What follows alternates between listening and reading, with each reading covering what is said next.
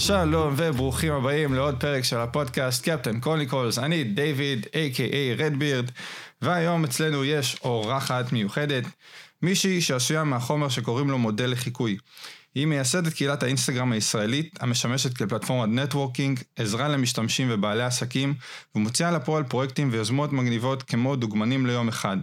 היא בנתה את המותג של הספארקלס מאפס, והיום היא שם דבר בעולם הפרסום והחשיפה באינסטגרם עם קורסים וסדנאות ברחבי הרשת. היא פעילה נלהבת של נשים בעסקים, ומעודדת ומלווה נשים רבות בתהליך פתיחת עסק, וכל זה היא עושה בחיוך רחב, בסטייל משגע, ותוך כדי שהיא מתחזקת ומטפחת את חיי המשפחה שלה. אירה, מה שלומך? וואו, עם כזה פרומו אני אבוא כל יום. איזה מהמם. תודה רבה, ממש ריגשת. אני רק אגיד תיקון קצת. יאללה, בכיף. זה לא תיקון, זה רק הרחבה. אינסטגרם ישראל קומיוניטי, הקהילה באמת מדהימה, שכמו שאמרת, מחברת בין אנשים ועזרה הדדית. הפרויקט של דוגמנים ליום אחד, זה פרויקט של עמית גלבר, שהוא אחד המנהלים, והוא פשוט, זה הבייבי שלו, והוא עשה מזה פרויקט מהמם. אני ממש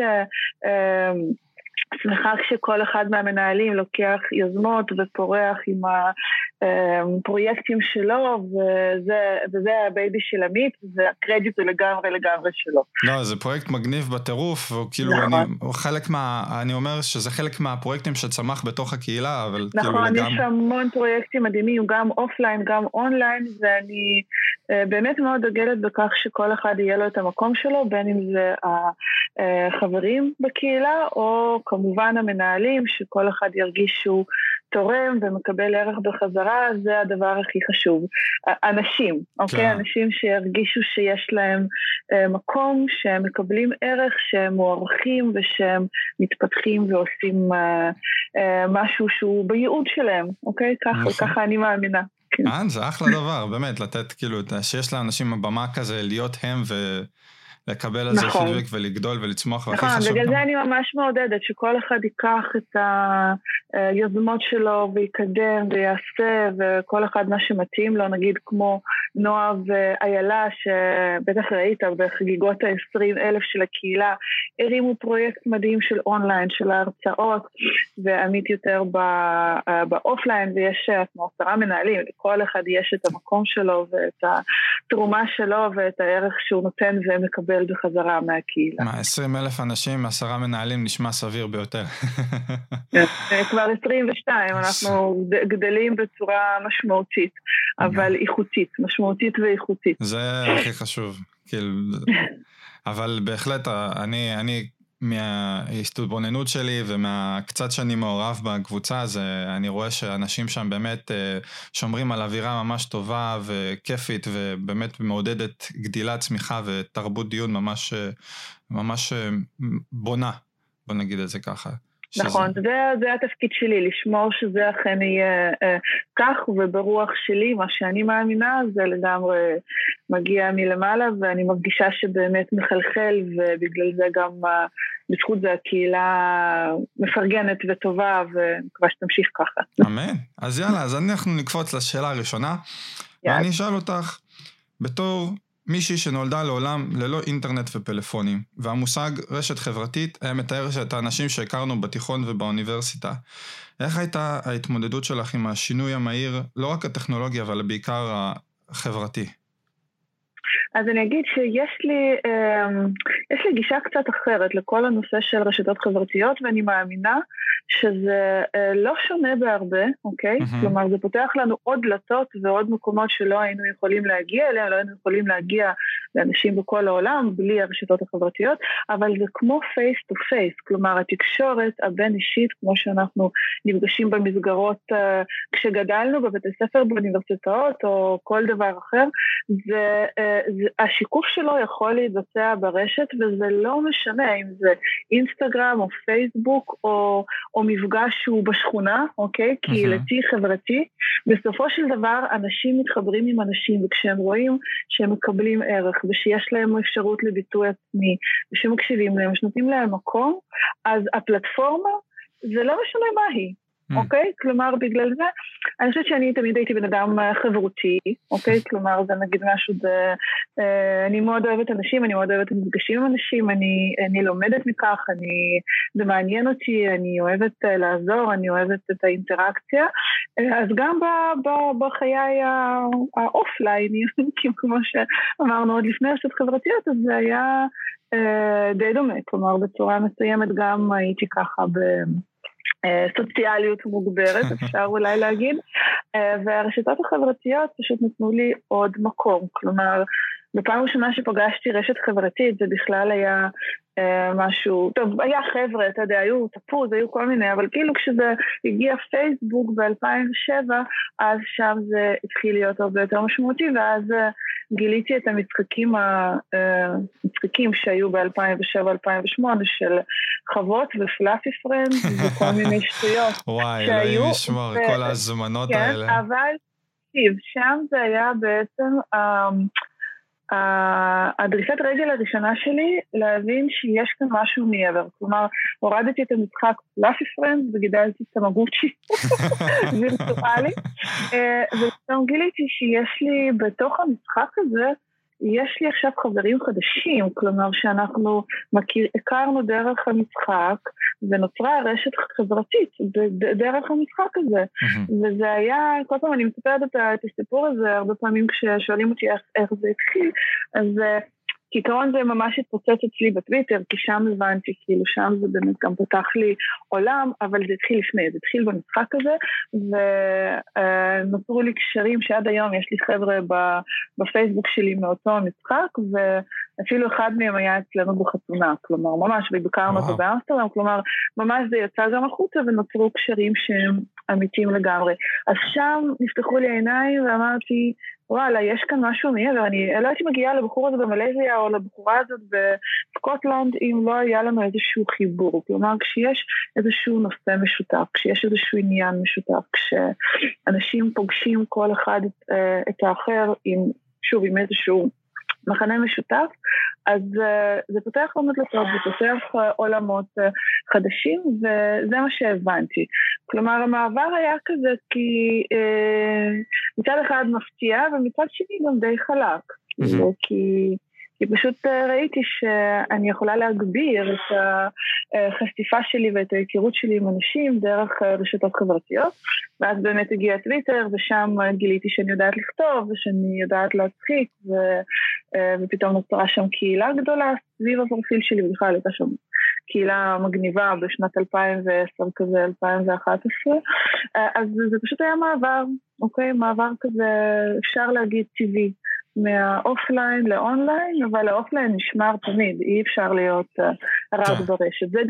זה גם מה שאני עושה בקהילה שלנו, באינסטגרם סל קומיוניטי, זה לא רק באונליין, גם אני וגם המנהלים האחרים מאוד מעודדים גם את המפגשים האמיתיים, ותמיד אחרי המפגשים באופליין, אנשים מתחברים יותר אחר כך גם באונליין, כלומר, אפילו שמתחילים קצת ככה, וזה לא, לפעמים קצת מביך, ולא ברור איך מדברים, כן, זה קורה, אבל אחר כך זה נפתח, ואז נהיים קשרים עוד יותר חזקים. חד משמעית. נראה לי אי אפשר באמת, לא משנה כמה טכנולוגיה תתקדם, אי אפשר באמת להחליף את המפגש הטבעי של פנים מול פנים, כאילו אין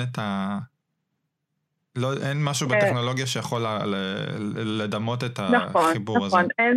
נכון, אבל יש גם יתרונות. כמובן. נכון, יש זה הרבה יותר גדול, ויש הרבה יותר פוטנציאל, כלומר, אבל כן, יש דברים שבפייס טו פייס אי אפשר, כאילו, זה לא עובר בצורה אחרת. חד משמעית.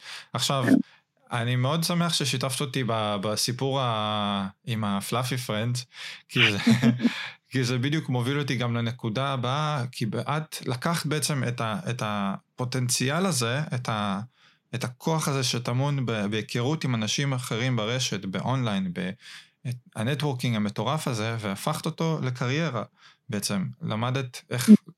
למדת איך למנף את זה לעסקים ולכל מיני דברים. אבל מה היה הרגע שלך, היוריקה כזה של, אוקיי, אני יכול לעשות מזה, כאילו, אני יכולה באמת לבנות מזה קריירה, כאילו, נטוורקינג זה דבר אחד להכיר אנשים, אבל איך את הבנת שאת יכולה לתרגם את זה בוא נגיד. לעסק, באמת לעבוד בזה. אוקיי, קודם כל זה תהליך שלקח זמן. אני חייבת להגיד שכשאני אני ברשתות באמת מאז 2007, כלומר ממש מאז שזה עלה, וזה בא אצלי ממקום, לא של איך אני עושה מזה כסף, אלא שאני רוצה ליהנות מזה, אני רוצה לפתוח לעצמי דלתות, אני רוצה להכיר אנשים, אני רוצה לקבל השראה, אוקיי, נגיד באינסטגרם זה לקבל השראה מצלמים בכל העולם, או להכיר אנשים מעניינים, כלומר, המטרה בהתחלה ובכמה שנים טובות, אוקיי, זה לא הייתה עסקית, המטרה הייתה ליהנות, המטרה הייתה לעזור לאנשים, אוקיי, כלומר במקומות שאני יכולה לקבל בחזרה ערך, ופשוט להיות בסביבה שמעניינת אותי. במקביל, הרי אני מ-2008 גם עבדתי, מ-2007-2008 עבדתי ב10 שנים בבנק מזרחי, כמהנדסת תהליכים, מהנדסת מערכות מידע, כלומר היה לי די ג'וב, ובשנים הראשונות גם נהניתי ממנו, כלומר זה לא משהו שעל ההתחלה אמרתי אני לא רוצה להיות שם, אלא כן נכנסתי לשם בפחות 3-4 שנים ראשונות, זה גם היה משהו שעניין אותי, וזה השתנה לקראת הלידה של הבת שלי, של הבת הגדולה שלי, היום היא בת 7, וכשחזרתי מחופשת הלידה, עכשיו כל הזמן הזה גם הייתי ברשת, וניהלתי את הקהילה, וצילמתי, וכבר הייתי מוכרת, כלומר גם באינסטגרם, גם בטוויטר אז, ובפייסבוק, כלומר הייתי חיה את הרשת, ואז כבר אמרתי אוקיי, זה כבר לא מתאים לי מה שאני עושה, כלומר בדיי ג'וב, גם ידעתי, גם כשהלכתי ללמוד תעשייה וניהול, או גם כשהתחלתי לעבוד, שמתישהו אני אעשה שינוי, אבל לא ידעתי מה. ואז כשחזרתי אמרתי, אוקיי, יש את כל הדברים שאני אוהבת לעשות. כלומר, אני מתקשרת עם אנשים, אני כותבת, אני מצלמת, אני יוצרת תוכן, אני יוצרת קהילות, דברים שבאים לי כנראה בקלות, זה משהו שאני טובה בו, מה אני עושה, אוקיי? איך אני עכשיו יוצרת לעצמי מצב שאני יכולה לעבוד בזה? בדיוק מה שאתה שואל, איך אני יוצרת לעצמי מקצוע, אוקיי? ועוזבת את הבנק, כי זאת הייתה המטרה. כשחזרתי מחופשת הלידה. ואז זה היה תהליך להבין, אז אוקיי, אז מה אני עושה, איך אני מתחילה, מה המטרה בדיוק, והלכתי גם למאמנת עסקית, וגם עשיתי עם עצמי תהליך כדי להבין ולזקק מה בדיוק אני מביאה, ממה אני יכולה להרוויח כסף. והתחלתי צעד, פתחתי את הדף העסקי שלי בפייסבוק, והתחלתי לתת טיפים מהדברים שאני יודעת. בחינם, בלי לבקש שום תשלום, להתחיל לצלול, כן? כלומר, לקפוץ למים. ומשם זה התחיל לקרות באופן טבעי, כשאנשים רואים שאנחנו טובים במשהו, okay? כשרואים שאני לא סתם מחרטטת, שאני באמת יודעת על מה אני מדברת, שאני נותנת ערך אמיתי, שאני עונה לאנשים, שאני עוזרת, אז הם מתחילים לשאול, רגע, את עושה פגישות ייעוץ, אפשר לבוא אלייך, אפשר להזמין אותך להרצאה, כלומר זה התחיל להגיע מהשטח. אז אמרתי, אוקיי, אני עושה פגישות ייעוץ. כן, אני עושה הרצאה. כלומר זה היה קצת יותר מורכב מזה, אבל פחות או יותר זה התחיל משם, וזה היה מ-2015 כזה, או סוף 2014, שהתחלתי ממש לבנות את העסק, אוקיי? זה התחיל מדף עסקי בפייסבוק, המשיך באפיון אתר, מה אני רוצה, והתחיל להתגלגל, אוקיי? כלומר, המטרה שלי הייתה שאחרי חופשת לידה השנייה, שעוד לא הייתה באופק, אבל זה היה בעצם, זה היה תכנון לטווח ארוך, אני יוצאת לעצמאות מלאה, ושעד אז אני בונה את העסק שלי כך שאני יוצאת כבר עסק פועל, שאני לא מתחילה מאפס, שאני יוצאת כבר עם איזושהי תשתית ובסיס, וגם בסיס כלכלי, וזה אחרי מה שקרה, כלומר זה מה שעשיתי כך שב-2017, אחרי שכבר עבדתי במקביל, כמה שנים, שנתיים עבדתי, אפשר להגיד, גם בעבודה בבנק וגם בערבים בעסק, כשהתפטרתי ויצאתי לעצמאות מלאה, זה כבר היה לי שם. כבר הייתי מוכרת, אני גם די הייתי בין החלוצות בתחום, כלומר, היום באים אליי ללמוד, מי שמלמדים בעצמם, אבל זה היה תהליך ארוך, זה לא קרה, שוב, התחלתי ממקום אחר, מנתינת ערך, מהנאה, ממקום שכיף לי להיות בו, וזה התגלגל לכך באופן טבעי. עכשיו, זאת לא הדרך היחידה, אוקיי? כלומר, זה מה שהתאים לי, אבל יש אנשים שזה מתאים להם, יש אנשים שצריכים לקבל החלטה משם להתחיל לבנות, זה מאוד תלוי באופי, כלומר זה מאוד תלוי באופי, זה תלוי בחוזקות של כל אחד, אצלי מכיוון שזה היה משהו שאני חיה אותו, אני חיה אותו מאז שאני ילדה, כלומר אני בן אדם חברותי, אני יוצרת קשרים, אני מחברת בין אנשים, גם היום, אחד הדברים שאני עושה כל יום זה לחבר, כי זה צריך את זה, זה צריך את זה, תתחברו, תעשו, וככה נוצרים דברים.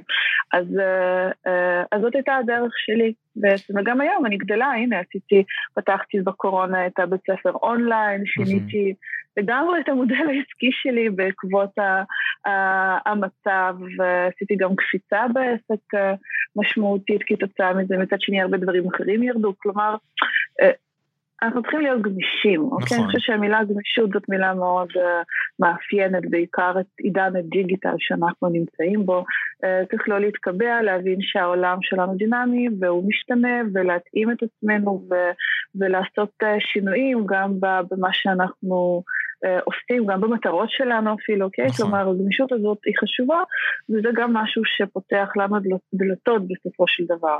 כמו שהייתה לי כוונה עוד מלפני שנה לצאת לאונליין, אבל זה לא קרה, כי כל היום הייתי בהרצאות בסדנאות פיזיות. ודווקא הקורונה שביטלה לי את כל הדברים הפיזיים, אז נתנה לי את הביתה שהייתי צריכה בשביל לעשות את זה, כן, לעשות את זה באופן שהוא מהיר יותר, אולי פחות מסודר, בלי תוכנית עסקית שהתכוונתי לבנות, אוקיי, אפרופו גמישות, הייתי צריכה פשוט לעשות, אז זה מה שעשיתי. זה ממש, אני אוהב את כל הסיפור, שזה מתחיל מפשן, מאהבה, ואני רואה את זה, ואפשר נראה לי לראות את זה גם אצל הרבה אנשים אחרים, יזמים גדולים שהם התחילו ממשהו שמאוד התחברו אליו. נכון. וזה משהו שאני כבר שמתי לב גם מרעיונות קודמים, זה שמישהו שבדרך כלל זה מתחיל מתשוקה. אני עושה את זה בשביל הכיף, אני עושה את זה בשביל הלב שלי, בשביל הנשמה שלי, כי זה גורם לי להרגיש טוב. ואצלך זה הגיע גם אם הייתה לך את התשוקה, וגם הייתה לך מהניסיון שלך ההכשרתי, כאילו, מהלימודים, אז גם היה לך את האפשרות לראייה רחבה יותר, ראייה מערכתית לאיך אני מסדרת את זה, ושאלת את עצמך את השאלות שבעצם הובילו אותך להתפתחות, וכאילו, מה שנקרא לצמצם את שדה הראייה, כאילו, בהתחלה כששואלים השאלה היא מאוד כזאת רחבה, אבל אז ששאלת, אוקיי, איך אני, כשהלכת מה אני עושה בפועל? מה אני עושה בפועל, כן. אז התחלתי לשאול, אוקיי, מה אני צריכה לעשות? הלכת ליועצת עסקית, פתאום זה מצטמצם. ואז התחלת עוד תהליכים, פתאום זה עוד יותר מצטמצם. ואז זה מזקק את זה לאיזשהו, לתהליך שבעצם התחלת אותו היום.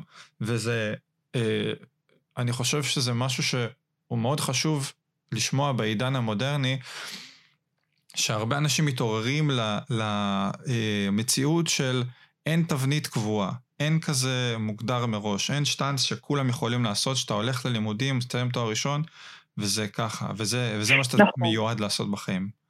אני מאוד מסכימה, ממש סיכמת את זה בצורה יפה ונכונה בעיניי, שקודם כל זה מתחיל מתשוקה, לפחות אני בעצמי באמונה שלי, אני חושבת שככה אנחנו באמת מצליחים ליצור עסקים, מיזמים, או להקים חברות, כשאנחנו מגיעים ממקום באמת של פשן אמיתי לכך, כשאנחנו עושים משהו שאנחנו מזהים זה הייעוד, זה מה שאנחנו אוהבים לעשות, לשם אנחנו מתחברים, ולא כשקמים בבוקר ואומרים, אוקיי, ממה אני עושה כסף, אוקיי? זאת אומרת, שזאת לא השאלה שהיא נכונה בעיניי, אפשר לעשות את זה, אבל זה לא יהיה עסק עם נשמה.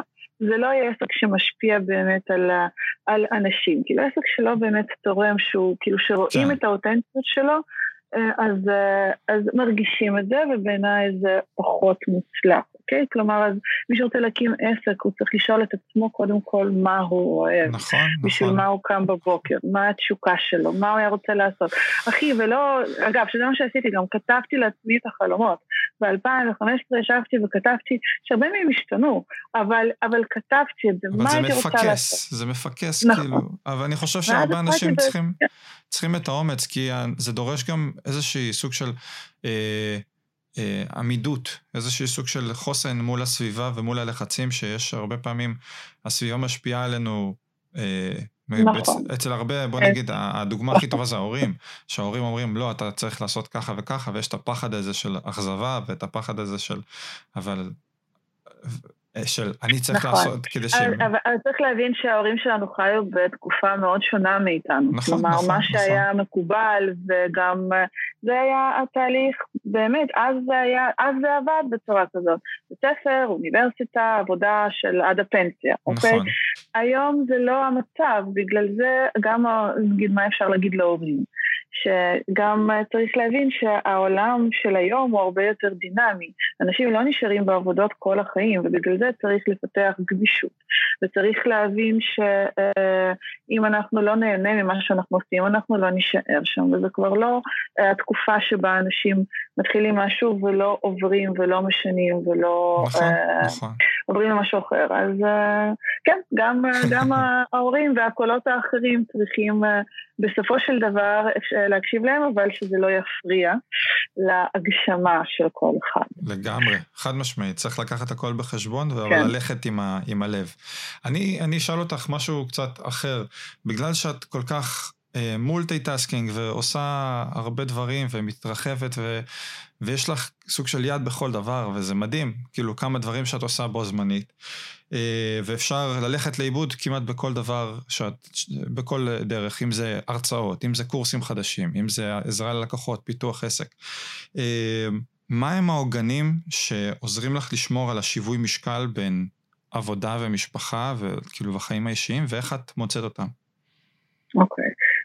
שאלה מצוינת, ולא תמיד אני מוצאת אותם, אוקיי? כלומר, זה באמת העניין הזה של האיזון, ולשלב בית משפחה עם הקריירה, בעיקר כשהקריירה גם מתבצעת דרך הטלפון ברוב הזמן, שזה משהו שהוא מאוד מול העיניים וזמין, זה באמת מצריך ממני לעבוד עם גבולות, אוקיי? עצמיים. כלומר, איפה אני שמה את הגבול? אני לא יכולה להגיד שאני כל הזמן מצליחה בזה, אבל בהחלט יש דברים שמאוד עוזרים, אוקיי?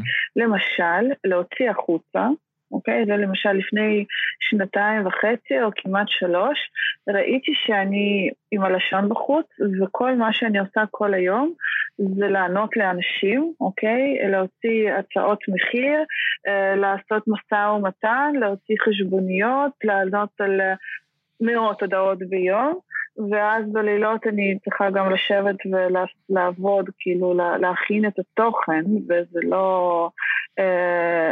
הרגשתי שאני לא מצליחה, כלומר, לתמרן. ואז הכנסתי מישהי מדהימה לעסק שעובדת עד היום, עינת, שהיא אחראית על כל התפעול. כלומר, הוצאתי מעצמי את כל מה שזה לא הביזנס עצמו. כל הנושא של שירות הלקוחות, של המחירות, של הבק אופיס, של תפעול, של הכל יצא החוצה, לא החוצה, זה אצלי, רק שזה, היא מבצעת את זה, אנחנו עובדות יפה בסינרגיה, ופשוט היא הורידה ממני את כל העומס הזה, וזה גרם לי להכפיל את ההכנסות באותה שנה, כי יכולתי להכניס הרבה יותר עבודה, שאני באמת יכולה לעשות, ולא להיות כל הזמן בדבר הזה של לענות לאנשים ולעשות ככה וככה, אוקיי? שניונת אחת, שניונת. בבקשה. בסדר? אז אולי זה מייבש. שנייה, אולי זה מייבש, אתה תמחק את זה אחר כך. הכל טוב. הכל בסדר, זה החיים, שאלת על איזון, בבקשה, החיים, הבית. תשמעי, אני חושב, כמו שאמרת, זה אותנטיות, זה מה שעושה את זה, ואני כאילו, גם כשאני מפשל, וקורא לי לפעמים, אני משאיר את זה כדי שאנשים יראו שגם זה חלק מהתהליך גדילה שלי, וחלק מההתפתחות. אז כן, אז הנה, זה גם היה לי עוד, עברתי, אתה יודע, באירוע של הקהילה של ה-20,000, שפתחנו את אירוע החגיגות של ה-20,000, אני העברתי הרצאה, ובאמצע נכנס שליח, והוא התקשר, והייתי צריכה רגע, זה היה בלייב, לקום ולפתוח את הדלת. זה מה שקרה, כן, אלה החיים. אז זה גם נכנס לנו בדיוק בשאלה הנכונה של האיזון והכל, אז הנה, וככה זה, כשאנחנו עצמאים, אנחנו הכל, וזה כן דברים שמתערבבים, אבל הנה, אחד העוגנים החשובים זה באמת לקבל עזרה, אוקיי? להוציא החוצה, אני גם מאמינה שאנחנו צריכים להוציא החוצה את מה שאנחנו פחות אוהבים בהם, את מה שאנחנו פחות אוהבים לעשות, כדי להישאר מפוקסים על העסק. אז העוגן הזה של עזרה חיצונית, של אאוטסורסינג, לדברים שהם לא הביזנס עצמו, זה משהו שמאוד מאוד עזר לי, אוקיי? דבר נוסף, אני כל בוקר כשאני קמה, אני כותבת לעצמי משימות לאותו היום, הכי במיקרו, אוקיי? מיקרו, הכי כולל לעשות שנת, בסדר? כדי להזכיר לעצמי שאני צריכה גם לשמור על עצמי, ולאחרונה אני מנסה לעשות את זה, אבל ממש ברמה של משימות יום, כאילו לאותו יום, ואז יש לי מוטיבציה לסמן בוצע, וככה אני מצליחה להיות פרודוקטיבית. בנוסף, אני מנסה לעשות הפרדה. אחרי הצהריים, אני עם הבנות שלי, אני מאוד מעורבת, אני שמה את הזמן הזה, יש לי את הזמן עם המשפחה, זה לא שאני בלי הטלפון, את זה אני לא מצליחה לעשות, אני לא מצליחה לעזר עד כדי כך, כי גם לנהל קהילה זה לא עבודה רגילה, כלומר זה חי כל הזמן, וגם אם אני לא עונה ללקוחות, בשעות שהן לא עבודה, אבל קהילה זה משהו אחר. זה שיח שהוא הרבה יותר אישי גם, הוא חברתי, זה לא רק עסק, ואז שם אני נמצאת גם בסופי שבוע, גם בשעות אחרות, אבל יש בשביל זה 10 מנהלים. נכון. אוקיי? זה בדיוק העניין. זה סוג של אאוטסורסינג. נכון, לבד לא הייתי מצליחה לעשות זאת, לא הייתי מצליחה להביא את הקהילה למצב שהיא כל כך בעלת ערך לאנשים, שהיא כל כך במעורבות גבוהה. זה רק כשאנחנו מתחברים, זה נוצר שלם גדול מסך חלקיו, אין שום ספק. אז כן, אז העניין הזה של לא לפחד להציל סמכויות, אוקיי? לתת ביטוי עצמי לאנשים שעובדים איתי, לתת להם לטפח אותם, לתת להם את המקום שלהם, ואז קוראים דברים מדהימים. אוקיי, כנ"ל עם בעסק ספציפי שאמרת לך שהכנסתי עזרה, ובאמת אני סומכת עליה, יש לנו חיבור נהדר, והיא עושה את מה שהיא טובה בו, אני עושה את מה שאני טובה בו, וכך בעצם אנחנו גדלים ומתפתחים. זו נקודה מאוד מאוד חשובה שאני לא יודע כמה אנשים באמת עושים אותה, אבל אני נגיד עוקב אחרי, אני מאמין שאולי גם את, בחור בשם גרי וי, שהוא מדבר המון על הדברים האלה. אבל הנקודה שהוא מעלה זה על לשחרר, וזה דורש להתמודד עם חוסר ביטחון, כי יש אנשים לפעמים תהיה לחוסר ביטחון להגיד, אני צריך לשחרר מאיזשהו חלק, שכל דברים יעבדו, לסמוך על מישהו.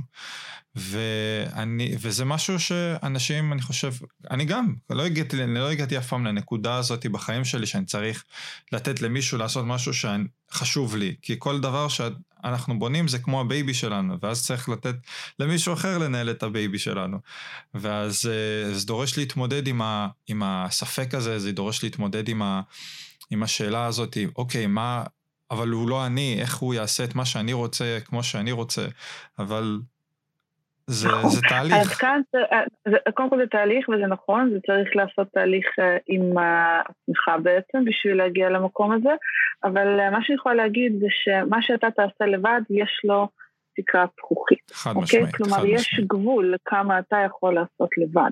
בשביל לעשות משהו גדול יותר, משמעותי יותר, משפיע יותר, אוקיי? אתה צריך לסמוך על אנשים, אתה צריך להכניס אנשים נוספים ולתת להם מקום להתבטא כמו שהם, אוקיי? כלומר, נכון, עינת אף פעם לא תהיה עירה, או עמית אף פעם לא יהיה אני, וכל אחד יעשה את זה בדרך שלו, וזה בסדר, ופה המקום שצריך להבין שזאת לא רק אני, זה נכון, אני יכולה להתוות, אני חשוב שאני אתן את הטון שלי, אבל מאוד מאוד חשוב לתת את הביטוי העצמי הזה, ולתת את המקום שכל אחד מרגיש שהוא באמת עושה את מה שבוער בו, אוקיי? כלומר, שהוא מוציא החוצה את התשוקה שלו, כי אז, רק אז, זה עובד, אוקיי? כי אם אתה כל הזמן מבקר ואומר למי שאתה עובד איתו, לא, זה לא מספיק טוב, זה לא זה, ככה לא עושים, הוא יהיה ממורמר, הוא בסופו של דבר לא יישאר. אז כן, גם לדעת לבחור את האנשים הנכונים, זאת מיומנות, אוקיי? ברור. כלומר, זה חשוב. זה ברגע שאתה בוחר את האנשים שנכונים, ואתה נותן להם את המקום הזה לביטוי עצמי, אז זה מה שמניע הכל, אוקיי? שם קוראים הדברים הנפלאים. וזה לא קל, זה לא קל. אני חושבת שזה אחד התפות שישאר ככה, אחת החוזקות שלי שאני יודעת לזהות ככה סטאר קואליטי באנשים שהם סביבי ולהתחבר לאנשים באמת. אני חושב שהאופי שלך והאישיות שלך, שאת אומרת, כמו שאמרת, החברתית והדרך שלך להיות אותנטית וליצור קשרים חדשים, בעצם עושה פילטר מעצמו למשוך את האנשים הטובים אלייך שכבר רוצים לעבוד איתך, מבינים מי את, יודעים מה הכיוון, ופשוט כל מה שאת צריכה לעשות זה להגיד, אוקיי. כן, זה קצת יותר, אבל כן, זה בסופו של דבר, מה שאנחנו משדרים, מה שאנחנו נותנים, זה גם מה שמגיע בחזרה, אוקיי? הווייב מאוד מאוד משפיע, ואני מאמינה שזה מה שגם מביא לי אנשים טובים לחיים שלי, ובאמת יש לי צוות מדהים, גם בקהילה, גם בעסק, כל הספקים, האנשים שאני עובדת איתם, באמת, שימשיך ככה, עושים עבודה מדהימה, כל אחד בתחום שלו. אני מאוד שמח שזה ככה הולך, ואני רק מאחל לך שזה ימשיך ויגדל. אני רוצה לשאול אותך שאלה שהיא חלק מאוד מהותי על משהו שמאוד מהותי בעסקים, וזה פידבק. צריך לדעת להתמודד עם פידבק, עם לא, עם דברים כאלה. אבל הרשת, מה שדיברנו קצת מקודם, שהיא לא face to face, שאנחנו לא רואים אנשים פנים פנים, היא נותנת איזשהו פתח לאנשים, ורואים את זה במקומות מסוימים, מקומות אחרים, להסתתר מאחורי המסך ולתת להם את הבמה להיות לא אותנטיים, ולתת תגובות שהן לא, בלשון המעטה הן לא יפות. אז איך את מתמודדת עם פידבק, ומתמודדת עם פידבק שהוא לפעמים יכול להיות לא הכי בונה, ומה היית ממליצה לאנשים שהם גדלים בתוך הרשת הזאת, בתוך העולם הזה, איך לעשות את הפילטר הזה? אוקיי, אז אני אתחיל, אני אגיד קודם כל בזכות ההתנהלות שלי, שהיא באמת מאוד מפרגנת ומאוד מקבלת, אני גם מפרגנת לקולגות ולאנשים שאולי נחשבים כמתחרים שלי בעיניים של אנשים אחרים, ובעיניי לא. כלומר, כל מישהו בעל עסק טוב, למשל, גם אם זה בתחום שלי, אני להפך, אני רוצה לשתף אותם פעולה, אני רוצה לעבוד ביחד, אני מפנה אליהם לקוחות, כלומר, ההתנהלות הזאת שלי, שהיא באמת אמיתית, ככה אני מאמינה שיש מקום לכולם, שיש שפע לכולם, שיש לקוחות לכולם, אוקיי?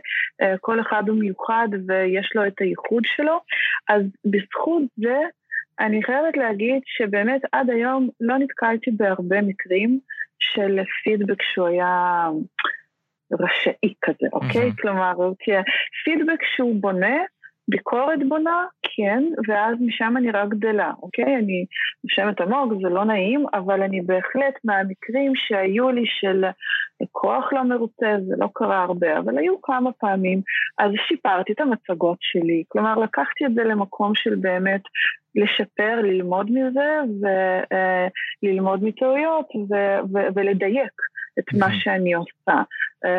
מיזמים שפחות הצליחו, אז אמרתי, אוקיי, למה זה לא הצליח? אני מתחקרת, כנראה שזה לא נכון לי, בגלל זה למשל, יש דברים שאני לא לוקחת מראש, אני מאוד מאוד מדויקת בבחירות שלי, כלומר, אני בוחרת דברים שאני יודעת שאני אוכל לתת את הערך הכי גדול, ושזה יעשה וואו לצד השני, ושהם באמת ירוויחו.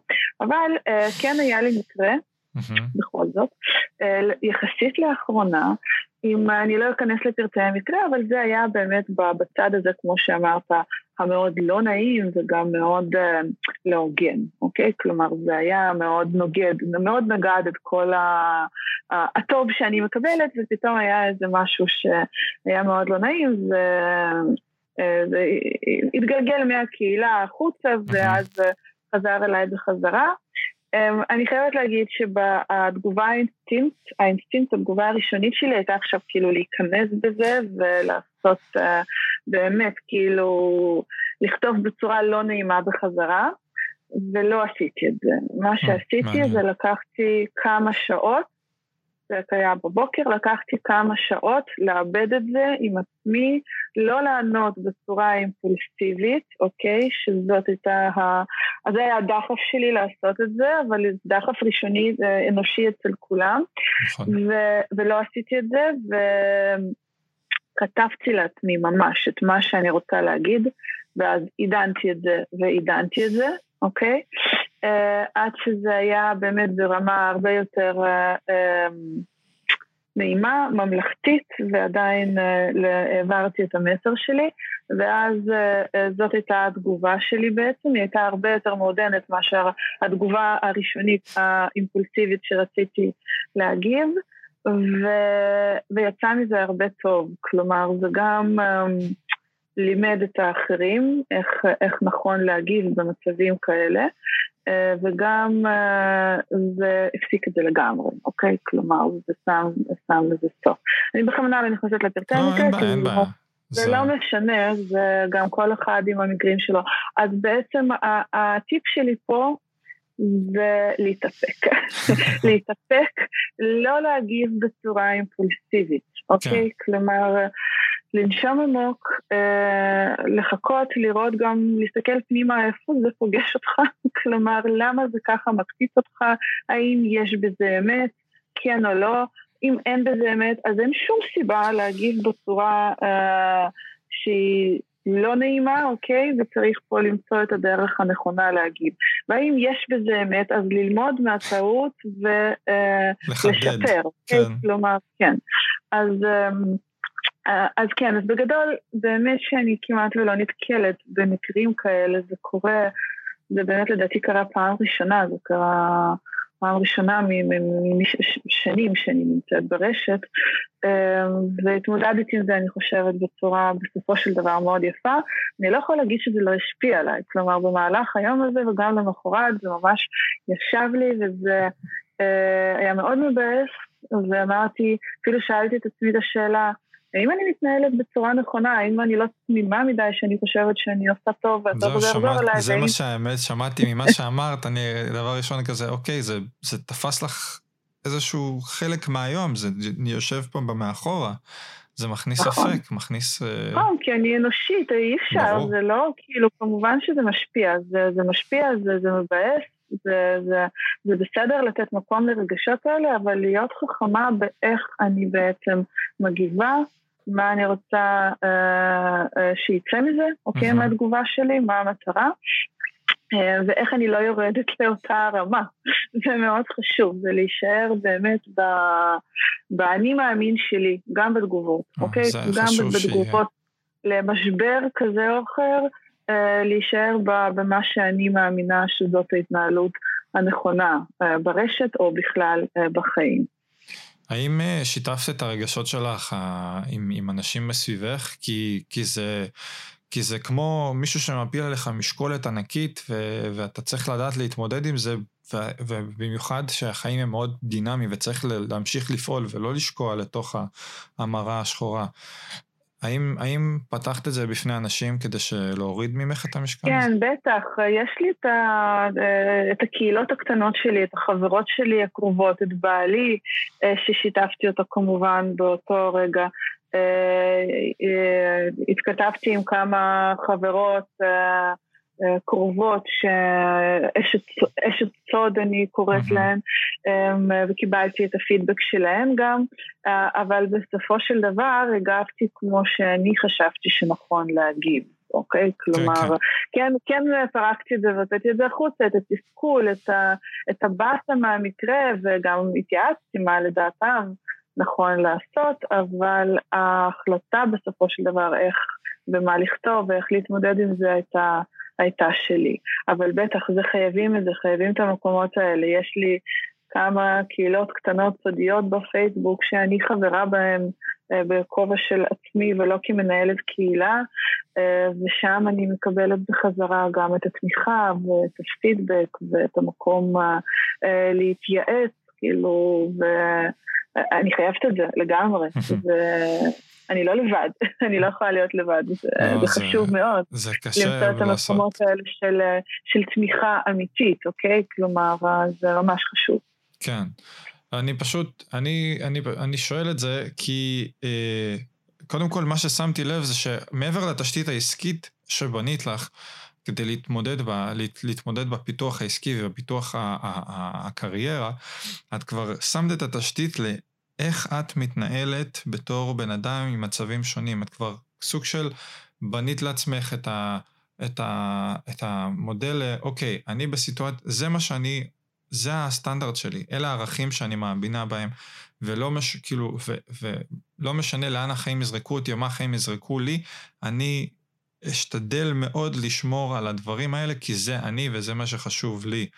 שזה, אני חושב, סופר חשוב, וזה הצעד הראשון שלדעתי כל אחד צריך לעשות, לפני שהם יוצאים לדרך, זה לראות על עצמם ולהגיד, אוקיי, זה המפת דרכים שלי עם עצמי, זה החוזה שלי עם עצמי לאיך אני מתנהל עם עצמי ועם העולם בחוץ. נכון, לגמרי ככה. וזה האבן יסוד לכל מה שקורה, וזה בעצם משתקף גם בעסקים, וזה משתקף בכל הקשרים ובכל האינטראקציות שלנו. אני שאלתי, השאלה הזאת היא לא רק מהסיבה הזאת, אלא פשוט ההשפעות שיש לתגובות כאלה הן מאוד רציניות. אנחנו שומעים על אנשים שזה הכניס אותם לדיכאון, זה הכניס אותם לאיזושהי חרדה, זה הכניס אותם לאיזושהי לופ, ולכן אני רוצה שמי שמאזין לזה, שמי שנגיד מוצא את עצמו בסיטואציה בעולם הדיגיטלי, שידע שיש דרך להתמודד עם אנשים שהם טרולים. באמת, כאילו, זה הכינוי הכי מתאים.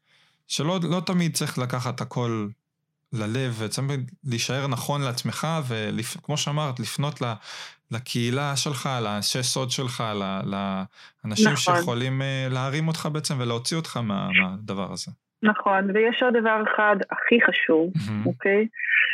וזה בעצם לדעת שלכל אחד, אני עכשיו אגיד את זה באמת לא על עצמי, אלא בשביל כולם, מגיע לכם לחיות חיים טובים, שמחים, מאושרים וחיים של הגשמה, אוקיי? וזה מתחיל מאהבה עצמית.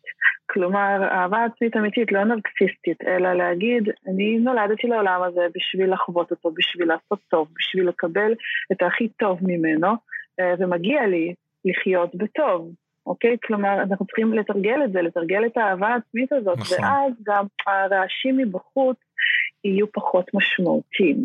אז זה יהיה יום-יומיים של בסה, אוקיי, אבל זה יעבור, כי שוב, אני אחזור לעצמי, אני יודעת מה אני שווה, אני יודעת מה אני מביאה לעולם, אני יודעת שאני עושה הכי טוב שלי, ושזה משפיע לטובה, ושזה באמת נוגע בהרבה אנשים, אני יודעת שאני עוזרת לאלפי אנשים, למצוא את הייעוד שלהם, להרים את העסק שלהם, או כל אחד מה שנכון לו, אז הדברים האלה יקרו, אוקיי? זה גם צריך לקחת את זה בחשבון, ככל שהווליום שלנו עולה, גם הדברים הרעים קורים, ואנשים בין אם זה מקינה, או מכל סיבה שלא תהיה, הסתכלו גם בעין עקומה, לא משנה עד כמה אני אומרת, למה שזה יגיע אליי, אני עושה ככה וככה, זה יגיע. אוקיי, זה הגיע וצריך יהיה לדעת להתמודד עם זה, וגם לדעת איפה הסנטר שלך, ולכך שמגיע לך לחיות בטוב, ושזה לחזור בחזרה למקום של ביטחון עצמי, אוקיי? ולגדול מזה, ללמוד מזה, ולהמשיך הלאה. ולהמשיך הלאה, ושוב, לא להיות אימפולסיביים בתגובות, אוקיי? זה חשוב, זה הכי קשה והכי חשוב. כן. אז זהו, אהבה עצמית ולא להגיד בצורה אימפולסיבית, זהו. זה כזה, שימי את זה על טישרט ותמכרי. עכשיו, בתור מישהי שעובדת עם אלפי לקוחות, וכי מנהלת קהילה של עשרות אלפי אנשים, וזה ליצור קשרים מאפס ולתחזק אותם. מה לדעתך מחזק קשר עם לקוחות ועם אנשי קהילה מעבר לתת תוכן איכותי? אני אגיד לך, זה כאילו קצת בנאלי, אבל זה להיות נחמד. להיות נחמד, אוקיי? כלומר, זה בעצם, אני חושבת, מה שמאוד עוזר לי. אני מאוד בגובה העיניים, אוקיי? כלומר, אני נגישה, אני בגובה העיניים, אני אותנטית, כמו שאמרת, וחוץ מהנתינת ערך, שאגב, זה גם מה שאני מלמדת באינסטגרם, שזה בעצם שני דברים, זה למצוא את האני שלך, את התשוקה שלך, את הביטוי העצמי, להבין מה הצד השני צריך, איך אתה עוזר לו, אוקיי? על איזה צורך אתה עונה, איזה בעיה אתה פותר, זה 50%, וה-50% השני זה הצד החברתי, אוקיי? זה באמת, כמו שאני צוחקת, אני אומרת, זה להיות נחמדים, זה להיות נחמדים באמת. כלומר, אם מבקשים כן עזרה, אז לעזור במה שאפשר, וזה להגיב בצורה נעימה, ולא בצורה מתנשאת בריונית, או שוויצרית, אוקיי? כלומר, להבין שכל אחד יש מאחוריו סיפור, אנחנו לא יודעים, כשאנשים גם מדברים אלינו בצורה שאולי פחות נעימה, אנחנו לא יודעים מאיפה זה מגיע, מאיזה רקע זה מגיע, זה לנשום, לא להתעצבן, אוקיי? ופשוט להתנהל בצורה שהיא באמת נעימה, אוקיי? זה מה שאני חושבת שעוזר לי, כלומר, אני לא רק נותנת תוכן מקצועי שהוא נותן ערך ושהוא באמת איכותי, אני גם שם בשביל אנשים, אני צוחקת איתם, אני מגיבה להם, ואז הם גם מרגישים שהם מכירים אותי, אוקיי? כלומר, בזמן שהחיים שלי הרבה, שוב, בגבולות שלי, אני חושפת את מה שנכון לי לחשוף, אבל מי שעוקב אחריי, אז הם מרגישים שהם מכירים אותי, הם מרגישים שהם מכירים את הבנות שלי, שיודעים מה עובר עליי, שזה גם הרבה פעמים נכון, אבל זה רק חלק. חלק מהכל, אז גם להבין שגם בצד השני יש אנשים עם חיים שלמים, מלאים, ומה שהם מציגים זה רק חלק, ולהשתדל להיות כמה שיותר נחמדים, ואז זה בעצם מחבר אלינו אנשים בחזרה. נשמע שהדבר, אחת התכונות שאת הכי מיישמת אצלך בכל מה שנקרא, על כל הספקטרום, זה הקשבה. לפני שאת פועלת, את מקשיבה לא רק למה שקורה מבחוץ, אלא גם למה שקורה מבפנים. כאילו, את שואלת את שומעת מה הרכשים ברשת, מה הרכשים של הלקוחות שלך, מה הם רוצים, מה חשוב להם. את שואלת את עצמך איך זה מסתדר עם מה שזה חשוב לי, איך אני מביאה את עצמי, ואת מפעילה פה המון הקשבה פנימית וחיצונית כדי להתאים את התגובה שלך לסיטואציה. נכון, וגם להחליט האם זה משהו, אם זה מקצועי או עסקי, האם זה משהו שנכון לי, האם זה משהו שנכון לצד השני, ואם אני מרגישה שזה לא, אז להפנות למי שכן, אוקיי? כלומר, להפנות לקולגות, להפנות לקהילות רלוונטיות, זה בדיוק, זה השאיפה הזה, בסופו של דבר זה החיבורים, הקשרים, לא לפחד להמליץ על אנשים שהם נכונים יותר, לחבר עם אנשים שהם נכונים. אני המון פעמים עושה את זה. המון פעמים אני אומרת, לא, זה פחות נכון לי, אז זה נשמע לי שאתה צריך מישהו שידע לעשות ככה וככה, תפנה לא' ב' ג', אוקיי? כלומר, זה ממש קורה ברמה היומיומית. וככה אני גם נשארת נאמנה לעצמי ולסנטר שלי. כמובן, מטעויות לומדים, לקחתי דברים שלא היו נכונים, וגם נותנת הכי הרבה ערך לצד השני. אוקיי? הדוגמה הטובה שאני יכולה להביא, למשל, יש לי הרי קורסים אונליין עכשיו בבית ספר, בכל מיני רמות, אוקיי? ופנתה אליי באינסטגרם מישהי התעניינה לגבי קורס מתחילים, כשעוד לא היה לי את הקורס המתקדם, קודם היה קורס מתחילים, ונכנסתי, לא הכרתי אותה, ונכנסתי לפרופיל שלה, והסתכלתי שזה קטן עליה, ולא מכרתי לה את הקורס, אמרתי לו, לא, אל תקני אותו, זה לא נכון לך, כלומר, את תחכי אם כבר לקורס המתקדם, או שבואי תראי את ההרצאה הזאת שלי ביוטיוב, שהיא מעמיקה יותר בתחום האסטרטגי ולא הטכני, ואל תקני משהו שהוא לא יהיה לך מדויק. והייתה ממש מופתעת מזה, אמרה, תודה שאת אומרת ככה ולא אחרת, וזה בעיניי, זה א' ב', זה כל כך מתבקש, אוקיי? כאילו זה בדיוק המקומות שבהם הנוצרים, הקשרים והחיבורים החזקים יותר, וגם מעריכים אותי הרבה יותר, שאני לא מנסה לדחוף דברים בכוח, אני באמת חשוב לי להתאים לכל אחד את מה שנכון או נכון לה. זה באמת, זה האקסטרה, זה הטיפה, זה המעל ומעבר הזה. נכון, תמיד אגב, תמיד האקסטרה זה מה שעובד, הדברים הקטנים, לזכור, לחזור ולשאול שאלה אם היה משהו שאני יודעת שהייתה שם בעיה, זה לשלוח אתר של חנויות מגניבות לשכינה שחיפשה ופתאום נזכרתי בזה אחרי שבוע, באמת, כאילו סיפורים אמיתיים, זה מה שבונה את הקשרים, זה מה שבונה את החיבורים החזקים יותר. זה מגניב, ואני מקווה גם אני אישית לוקח את זה מאוד בחשבון, וזה כיף שיש את זה עכשיו באודיו, ואפשר להזין לזה שוב, אז זה תהיה תזכורת טובה, אבל כל מי שמאזין לזה, זה נקודות מאוד מאוד חשובות, שבאמת מישהי שבעלת ניסיון כמוך, עם רקורד בלתי מעורר, זה חייב לרשום את זה, כמו שאומרת, לרשום את זה. נכון, בכלל לכתוב זה דבר טוב. נכון, חד משמעי. זה מאוד עוזר ומתקף. המורה שלי, המדריך שלי בפסיכומטרי, אמר משפט שנשאר איתי תמיד, ההפך מלשכוח זה לכתוב. יפה, נכון, ממש ככה. אם אני לא כותבת, אין מצב שאני אזכור, אוקיי? גם מחשבה שעברה לפני דקה בראש, והיא חשובה, אני חייבת לכתוב אותה, אחרת זה פשוט הולך לאיבוד עם כל החיים וכל מה שקורה. צריך ללכת עם פוסט-איט כזה, וכל הזמן כזה, טק, כותבים, שמים בכיס כדי שיהיה כל המחשבות. אני אשאל אותך שאלה, אבל היא סופר חשובה, כן? באמת, אני צריך את התגובות שאולה הרצינית שלך. את חושבת שאי פעם הטרנד של טיל אנד אורנג' יעבור מתישהו? של מה? טיל אנד אורנג'. של התכלת וכתום. שהטרנד של התכלת וכתום יעבור מתישהו? תסביר לי עכשיו, הנה עכשיו אני גם צריכה ללמוד משהו חדש פה. שזה הפילטר הכי, נראה לי, הכי שמיש באי פעם באינסטגרם, שמשתמשים בתכלת וכתום. כולם עושים את זה. אני מוכנה שזה מעצבן אותך. לא, סתם, זה לא מעצבן, זה סתם שאלה שטותית כזאת, שאני כאילו רואה את זה אצל הרבה מאוד אנשים, אצל הרבה מאוד יוצרים, וזה סתם כזה שאלת נונסנס, כזה שאלה כזה, לראות מה את חושבת על הטרנדים הזה.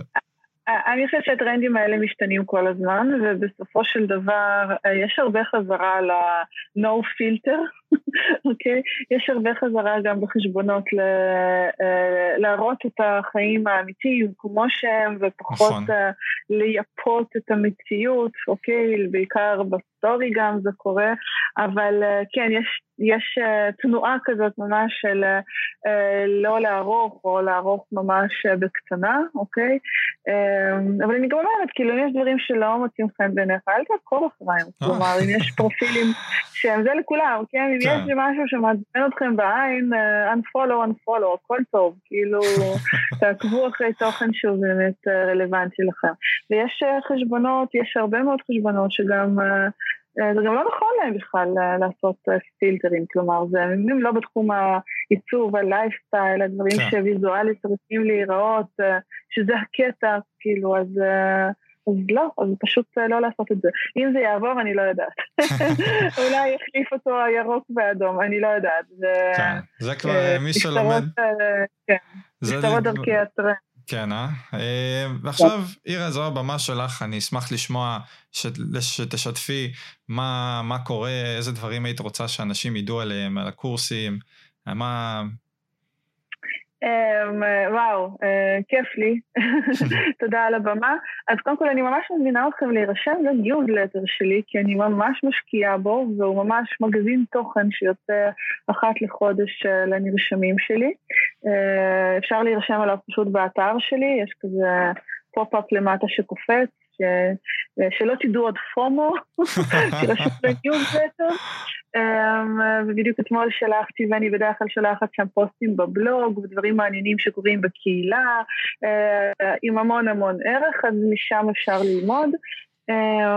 באתר שלי, ב-irahok.com, יש גם את הבלוג העסקי, יש את הבית ספר עם כל הקורסים בכל הרמות, אני גם יוצרת כל הזמן חדשים, וגם ברמות מחיר שונות, אז כל אחד יכול למצוא מה שמתאים לו ונכון לו, ויש האומרים, ולא מעט מסתבר שאני מלמדת בצורה מדיטטיבית, ושאנשים נהנים לשמוע את הקול שלי בזמן הקורסים, כולל מישהי שרכשה את כל הקורסים בעיקר כי זה מרגיע אותה. מעניין. זה היה מאוד מעניין, כן. אז אני באמת מזמינה אתכם להיכנס לאתר ולבדוק מה נכון לכם, בין אם צריכת תוכן מקצועי בבלוג או לקנות קורס, וכמובן לבוא לקהילה, שזה המקום ששם הכל קורה, לקבל עזרה במידת הצורך, להתחבר עם אנשים. יש אנשים רבים שממש מנפו את העסקים שלהם דרך קשרים, דרך שיתופי פעולה שנוצרו בזכות הקהילה, אז אינסטגרם ישראל קומיוניטי, נשים לינק, כן, שיוכלו להיכנס. כמובן, כל הלינקים יהיו בתיאור של הפרק. כן, אתם ממש מוזמנים, ואני בטוחה שזה ייתן ערך רב. וזהו, ופשוט תמצאו את המקומות הנכונים לכם, כל אחד עם הקהילות שלו, עם האנשים שנכונים לו, ותיצרו תוכן שהוא משמעותי, ותהיו נחמדים, זו כל התורה. על רגל אחת. כן, נכון. אז רגע לפני שנסיים, מירה, אני אשמח לשמוע ממך פידבק, איך הייתה לך החוויה, משהו היה טוב, משהו אחד, ומשהו אחד שאני יכול לעבוד עליו. האמת היא שממש נהניתי, אני גם מאוד אוהבת שאני לא יודעת את השאלות מראש, שזה הכל קורה באופן אותנטי, וגם ככה פותח לי את הראש, אז תודה רבה על זה, באמת היה בעיניי אחלה התנסות מהממת, אוקיי? ואולי תחשוב על לעשות את זה גם מוקלט עם וידאו, זה נגיד משהו שגם זו השאיפה. אני כרגע, אני מאוד רוצה לעשות את זה. אצלי הבעיה היא הטכנית, כי כרגע אני מוגבל, כאילו, עם המחשב לצערי לא סוחב הקלטות, והקלטות וידאו והקלטות האודיו בו זמנית, אז אני כרגע רק זה מה שעוצר בעדי. הבנתי, אז אני מאחלת לך שיהיה לך את האמצעים בשביל להגשים גם את זה, אוקיי? גם את החלק הזה של החלומות שלך, כי זה גם יכול, אני חושבת, לתת המון, אם תעשה גם ערוץ יוטיוב לזה, ואנשים יוכלו גם לצפות, ולא רק להקשיב. אז לגמרי כן, ובואו גם לדוגמנים ליום אחד, לקהילה. נרשמתי גם למה שעכשיו בעין כרם, אז אני כבר שמתי את עצמי שמה, ונראה. אני אזרוק מילה טובה. נראה איך זה ילך. לירה, המון תודה על האינפוט שלך, המון תודה על התובנות, המון תודה על הזמן שלך, זה באמת היה לי לכבוד ולעונג לדבר איתך, ולראות מי את ואיך את בעצם עושה את מה שאת עושה. זה המון, אני אישית למדתי המון, ואני מאמין שכל מי שיקשיב לפרק הזה גם ילמד המון, והמון בהצלחה בכל מה שאת עושה, תני בראש, תמשיכי להיות כזה מגדלור של אושר, של חיוביות, של אדיבות ומקצועיות, ואנחנו נתראה בקהילה ונתראה בצ'אטים. נכון, תודה רבה, באמת היה מקסים, ואתה גם ממש יודע לראיין ולהעביר את התוכן בצורה מאוד מעניינת, אז ממש תודה על זה. תודה רבה. חבר'ה, אז מקווה ששמחתם, נהניתם מהפרק, כל הלינקים לאירה יהיו בתיאור של הפרק, וכמובן תיכנסו, תתרשמו, תשאירו לייק, תשאירו איזה פידבק, הקורסים שלה מאוד מעשירים, ורק באמת להסתכל, אני רק לפני הפרק, וזה כמה שבועות לפני בכלל כל הרעיון, רציתי לראות מה קורה, וכמות התוכן וכמות הידע שיש שם, היא פשוט חבל על הזמן, ותעשיר כל אחד ואחת מכם. אז שיהיה לכם המשך שבוע נעים, ונתראה בפרק הבא.